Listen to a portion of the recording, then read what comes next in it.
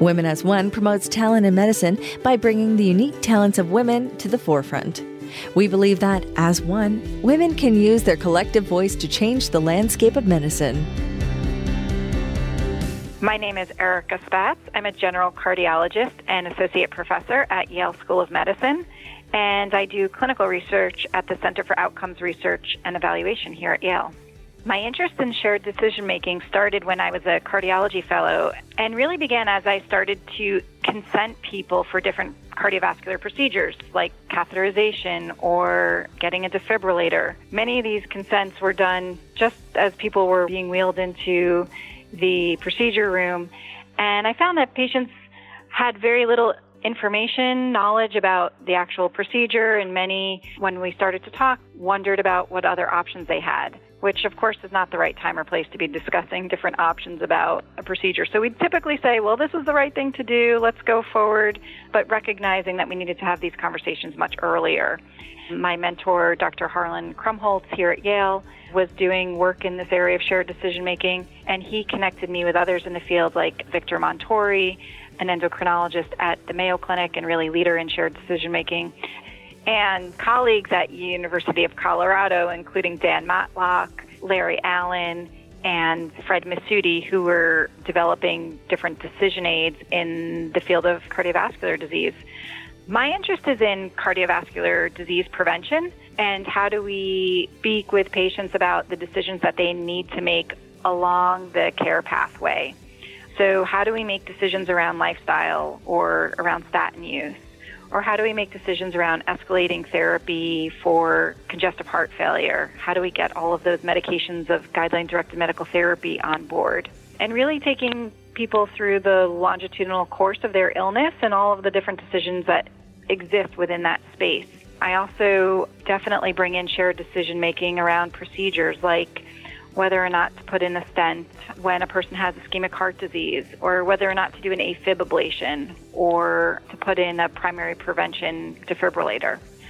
Where I think shared decision-making has particular value is really in designing care that is most fitting and feels most comfortable for the patient after they understand the different options for treatment, the evidence behind those options, the risks and benefits of those options, and then how their preferences, values, and goals fit into each of those different options.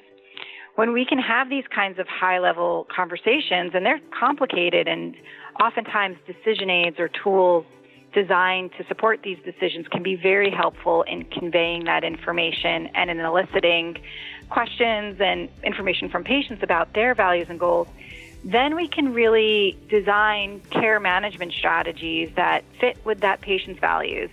And I think that's a really important goal for our healthcare system. It's a huge goal for the patient, for them to feel comfortable with their care, for them to have buy-in and feel like all of the effort that they are doing, whether it's taking a medication or going to the gym every day, is worthwhile, and they have a sense of what the purpose is.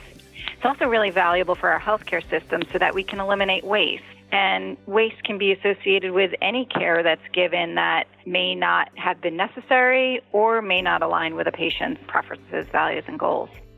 I was trained in a science called community-based participatory research, where patients or stakeholders, the end users, are involved in all phases of the research: the design of the question, the collection of data, the interpretation of data, the dissemination of those findings. And this kind of stakeholder participation research really, I think, makes the research much more meaningful to the end user and much more usable and generalizable. Shared decision-making embodies many of those characteristics, where we are partnering with patients and end users to design really high-quality decision support tools or decision support processes that meet the needs of patients as well as providers. My mentors have demonstrated this for me really amazingly, to see people like Drs. Dan Matlock or Victor Montori or Glenn Elwin work alongside patients to really understand what's most important to them, what's going to be understandable, what kinds of information have we left out, what's less important. I think working with patients and understanding from them what better healthcare looks like has been modeled for me by many of my mentors and is what I hope to bring in my research and in my clinical practice. I think the word expert, on the one hand, it builds confidence, and on the other hand, I think that it suggests a certainty that we have knowledge that is above everyone else's, or an understanding that is more exacting, when a lot of medicine is messy. So I don't identify well with the term expert, although I would say that I have developed some expertise in this area, and that's come partially through my own work. It's also come through studying other people's work and really having the privilege of working alongside a lot of people who are critically thinking about shared decision-making in this area. I'm also a reviewer for PCORI, Patient-Centered Outcomes Research Institute, that supports a lot of this research, and I get to read these fabulous grants and learn about other people's ideas. So I think I've gained expertise over the years in this world of shared decision-making, but I would not call myself an expert.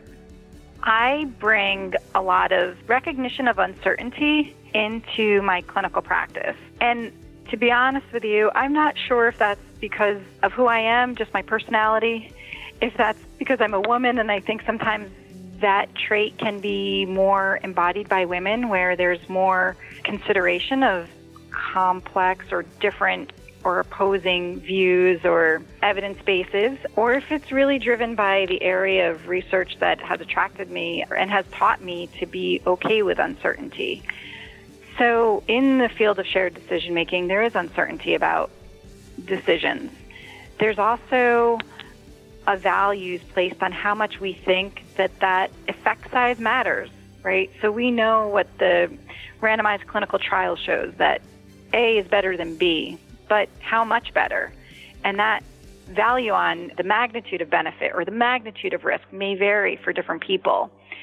So in my clinical interactions, I do try to bring that forward and recognize that what may feel right for one person may not feel right for another person. And so if I was to say that, I'm an expert and this is what I think is the best plan forward, I think that's a little disingenuous, because I think that there's a lot of different ways forward, and taking into account each person's individual self, their own preferences, how they see the world, is really important in defining what that outcome looks like.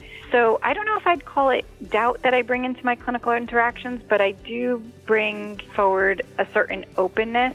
I need to be knowledgeable of the data and the evidence, but I also need to be open to the idea that there may not be one best path forward.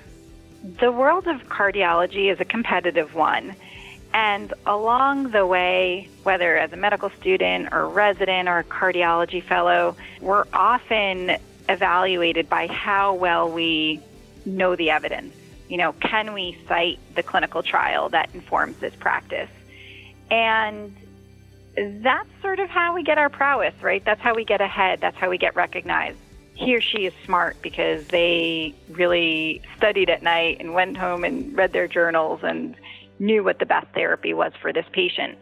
I think that breaks down when we start to translate that into patient care. And this may be my own sense, but I think that women are more acutely aware of that because of the nature of the way that, in general, we tend to interact with people in all of our relationships, and including our relationships with patients, that they may be more bidirectional, that they may be more expansive. So we may learn more about a person's life.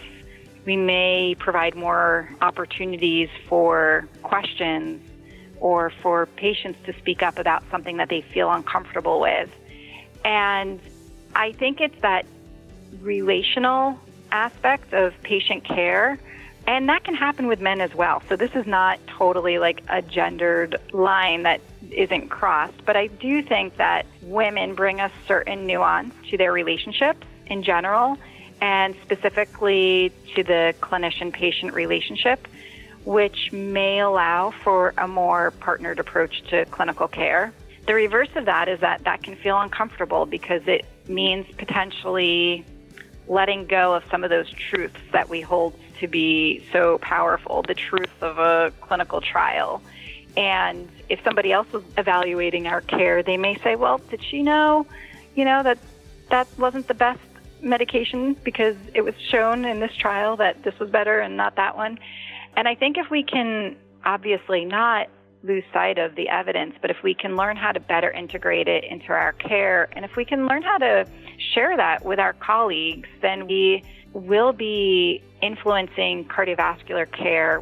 I'm saying we as women grow in this field and are a greater proportion of the cardiologists that we see, I think that we might be seeing care change so that when we go back to our training, residents, cardiology fellows are not just evaluated by how well they knew the clinical trial, but how well they were able to translate that evidence into care that really fits with that person's baseline risk or their preferences, values, and goals.